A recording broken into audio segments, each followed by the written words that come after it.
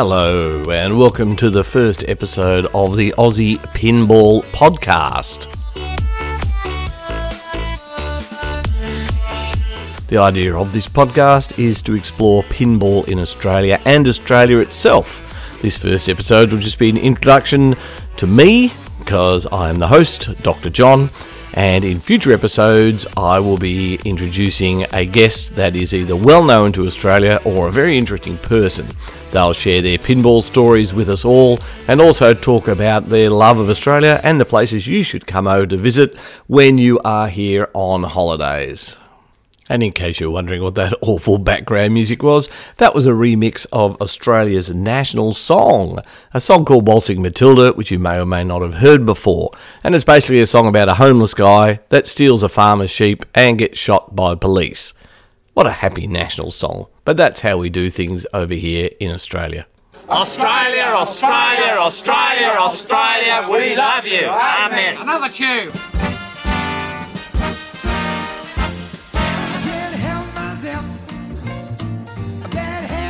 So a little bit about me and the podcast that I'm trying to create here. It'll be a family-friendly podcast that hopefully won't go too long. I'm aiming at about 30 or 40 minutes per episode. If you're interested in the hobby and have been in it for a while or just want to start getting into it, hopefully we'll be able to provide you with some information about the game in Australia, where to play it, how to purchase it, how to rent it, and how to maintain it if you do end up with one in your home. A bit about me: I've been in the hobby seriously since 2014 when I bought my first machine. I'd played sporadically on and off before that time as a younger fella, but settled down into my permanent job as a surgeon in 2014, which allowed me to then start purchasing games. As you may or may not know with pinball, once you buy one game, they do tend to breed and you end up with many more. I've bought and sold approximately 60 different titles in the past and currently have 12 games at home, and I'm awaiting delivery for 2 new games. I've been involved in the pinball media since 2016 when I did my first podcast with the Pinheads, which were an Australian pinball podcasting group that you may hear from again in a later episode. That's a little hint on what may be coming up. I have contributed to many pinball podcasts, written some articles, and of course appeared on National Australian TV, both as a contestant on Hard Quiz, where I managed to win using my knowledge of pinball as my expert topic, and more recently on Victorian radio with David Astle discussing pinball terminology. The show notes can provide links to both these things, but they also appear on funwithbonus.com, which is the excellent blog page run by Stephen Bowden, who reports on all things pinball.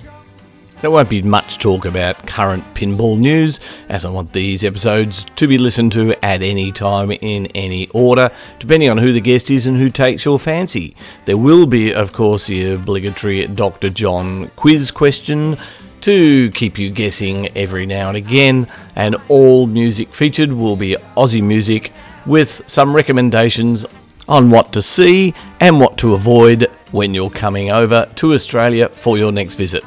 I tend to visit the US at least once a year to visit pinball conventions, and have so far travelled to Texas a few times, Pintastic New England, of course Pinburg when it was around, and Indisc. I'm hoping to make Free Play Florida and District 82, of course, so it's about time some of you lot managed to come over here and repay the visiting favours. I'm sure you'll enjoy it. And now for this episode's quiz question. Who can tell me the world's only venomous mammal? I heard a podcast lately that was talking about this particular beast, which is found only in Australia. Let's see who can work out which one it is. The answer will be forthcoming momentarily. It's weird, you know, I was talking about Australia there. I was on holiday before I started working there. I was on this veranda and I heard, oh, I thought, fucking Japanese changed their mind. It's a strange, but there wasn't a Japanese at all, it was a shark warning. And the people were still swimming. Australians are strange, you know. It's fucking huge beasts walking about like that. They're giving it swim. They seem to work on the basis that sharks eat one person at a time, you see. If I was in, I'd be going through that water like a fucking Polaris missile. Throwing children behind me. And that, of course, was the wonderful Scottish comedian Billy Connolly. And we love people overseas making jokes about Australia. At least he didn't try to do an Australian accent, which is something we don't really appreciate. The answer to my question, if you need to know or don't know, was the duck-billed platypus, which has a venomous spike located at its rear legs, which is the same anatomy as a snake's fang. The sting, although not fatal, will result in a severe, painful area for days or weeks. So it's not advisable when you see the platypus to pick it up and give it a pat. One of the many treats to avoid when you come over for your visit. Australia, Australia, Australia, Australia, we love you. Amen. Another tune.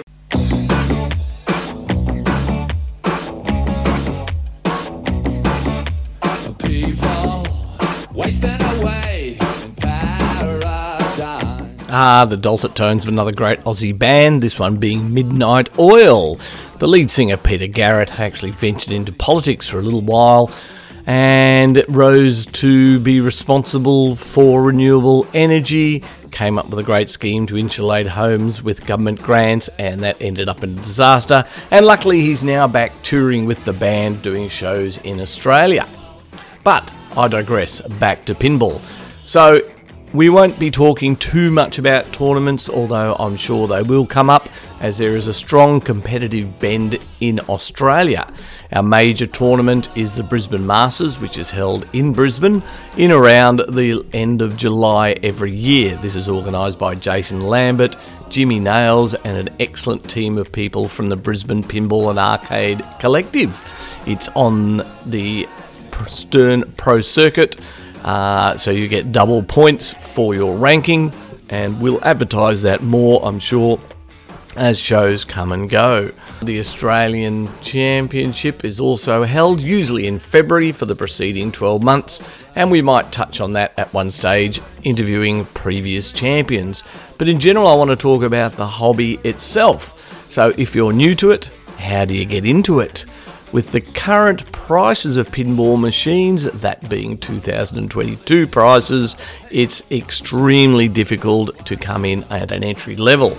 That's simply because all new machines are ridiculously priced, and second-hand ones have doubled or tripled their value in the last 5 to 6 years. This is in part due to lockdown and everyone discovering pinball, but also just word getting around on what a great game it is.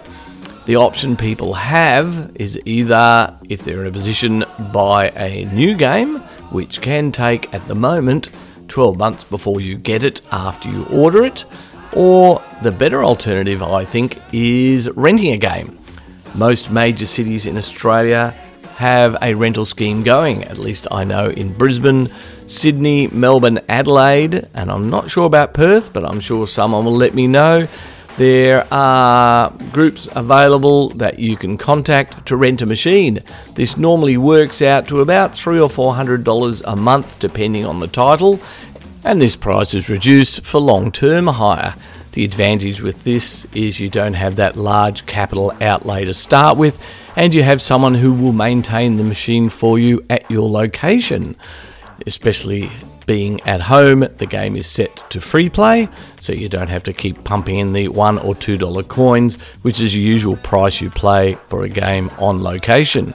This is a great way not only to experience having pinball at home, but getting a feel for the different types of games, getting to know game rules, and generally thinking, do you want this sort of large device taking up room in your house? A simple Google search on your favourite search engine with pinballs for rent and the city you live in should put you in touch with one of these people who rent out their machines, and they often include delivery in the price of the rental. What more could you want? If you are looking for a second-hand game to buy, care must be taken to actually go and play the game first. This is because they vary in quality considerably. Usually within the community, if you see an ad on Facebook Marketplace or Gumtree, you'll get a fairly accurate description, but this can be exaggerated somewhat, which is why I recommend going to play the game first. eBay generally is a place to be avoided as unrealistic prices are asked and is more designed for people who don't really know anything about pinball, and scams can often occur. Unfortunately, scams have also recently been seen coming up more and more on Facebook, and when you see a deal that is too good to be true, it usually is.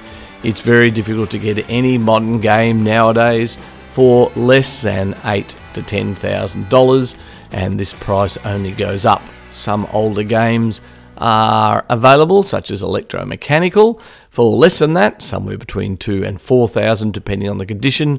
But the problem with this is maintenance. Electromechanical machines can work perfectly for months and months and then suddenly stop working completely.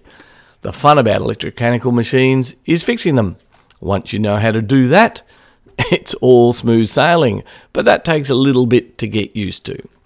So while we're on the topic of pinball maintenance, one thing I'm always asked is, if I buy a machine, will I be able to maintain it? Let's go through some of the basics for pinball maintenance, and this will be an ongoing series in the show.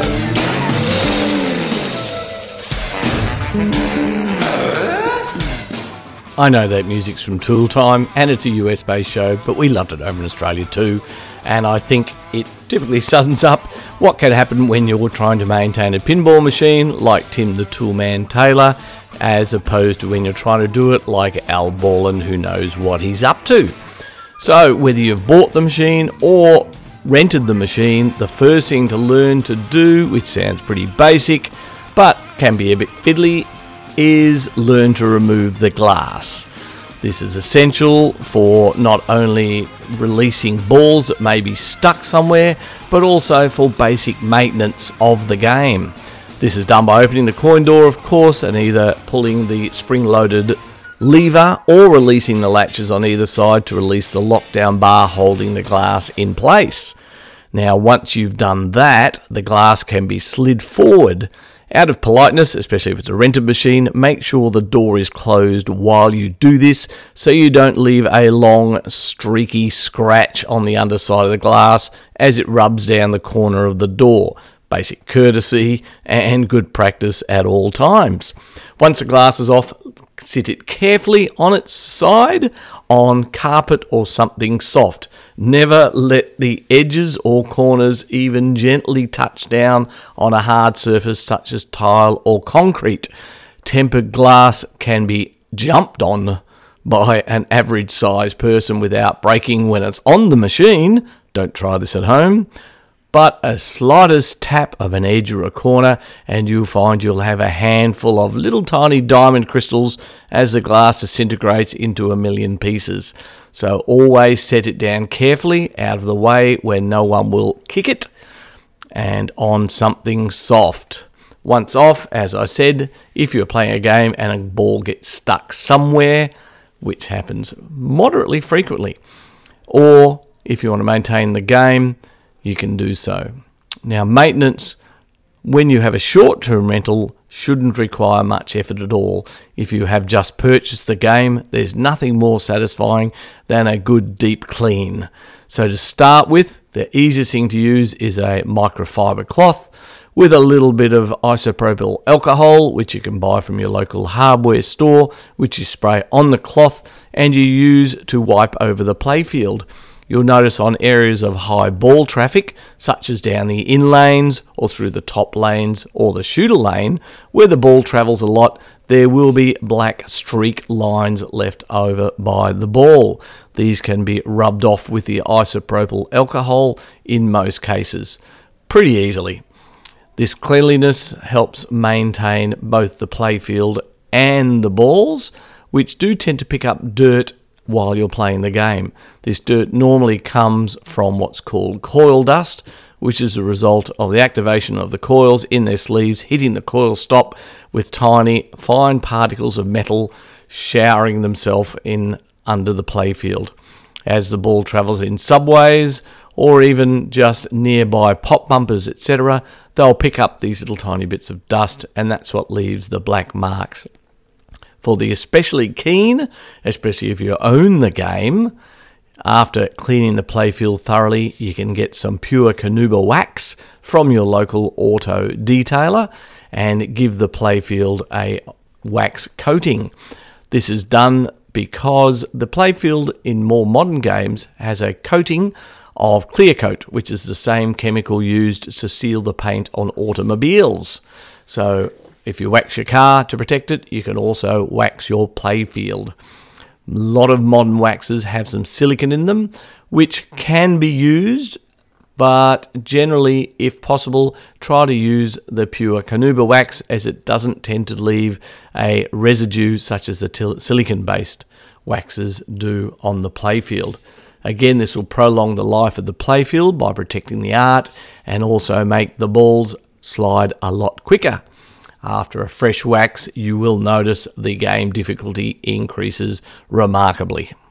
The isopropyl alcohol can also be used with your microfiber cloth to rub down any rubbers, such as on the slingshots or any posts that have the black marks on them, to give them a clean. It's even sometimes a good idea to rotate those rubbers if they're in a triangle or a straight line, and the rubber is easily moved to prevent certain wear spots to prolong the life of the rubber. So that's Pinball Maintenance Tip 101. Basic cleaning. We can get into more advanced cleaning further down the track.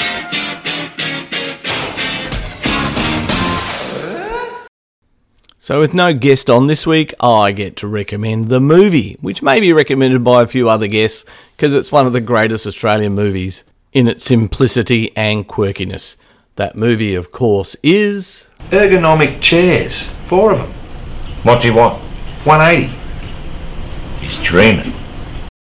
That's right, The Castle, a fantastic Australian movie made in Melbourne in 1997, starring the stalwarts of Australian movie and TV, including Michael Caton, Stephen Curry and Sophie Lee. This is going straight to the pool. There are many fine parts, and it's a simple story of a family that has their great family home right next to an airport, and the government wants to reclaim their land and title to expand the airport runway. This, of course, results in a unique Australian court battle, which is summed up well by their lawyer. In summing up, it's the Constitution, it's Mabo, it's justice, it's law, it's the vibe, and no, that's it, it's the vibe. If you ever get a chance to watch it, grab that opportunity. It might take a couple of viewings before you actually get the Australian humour, but we all love it over here.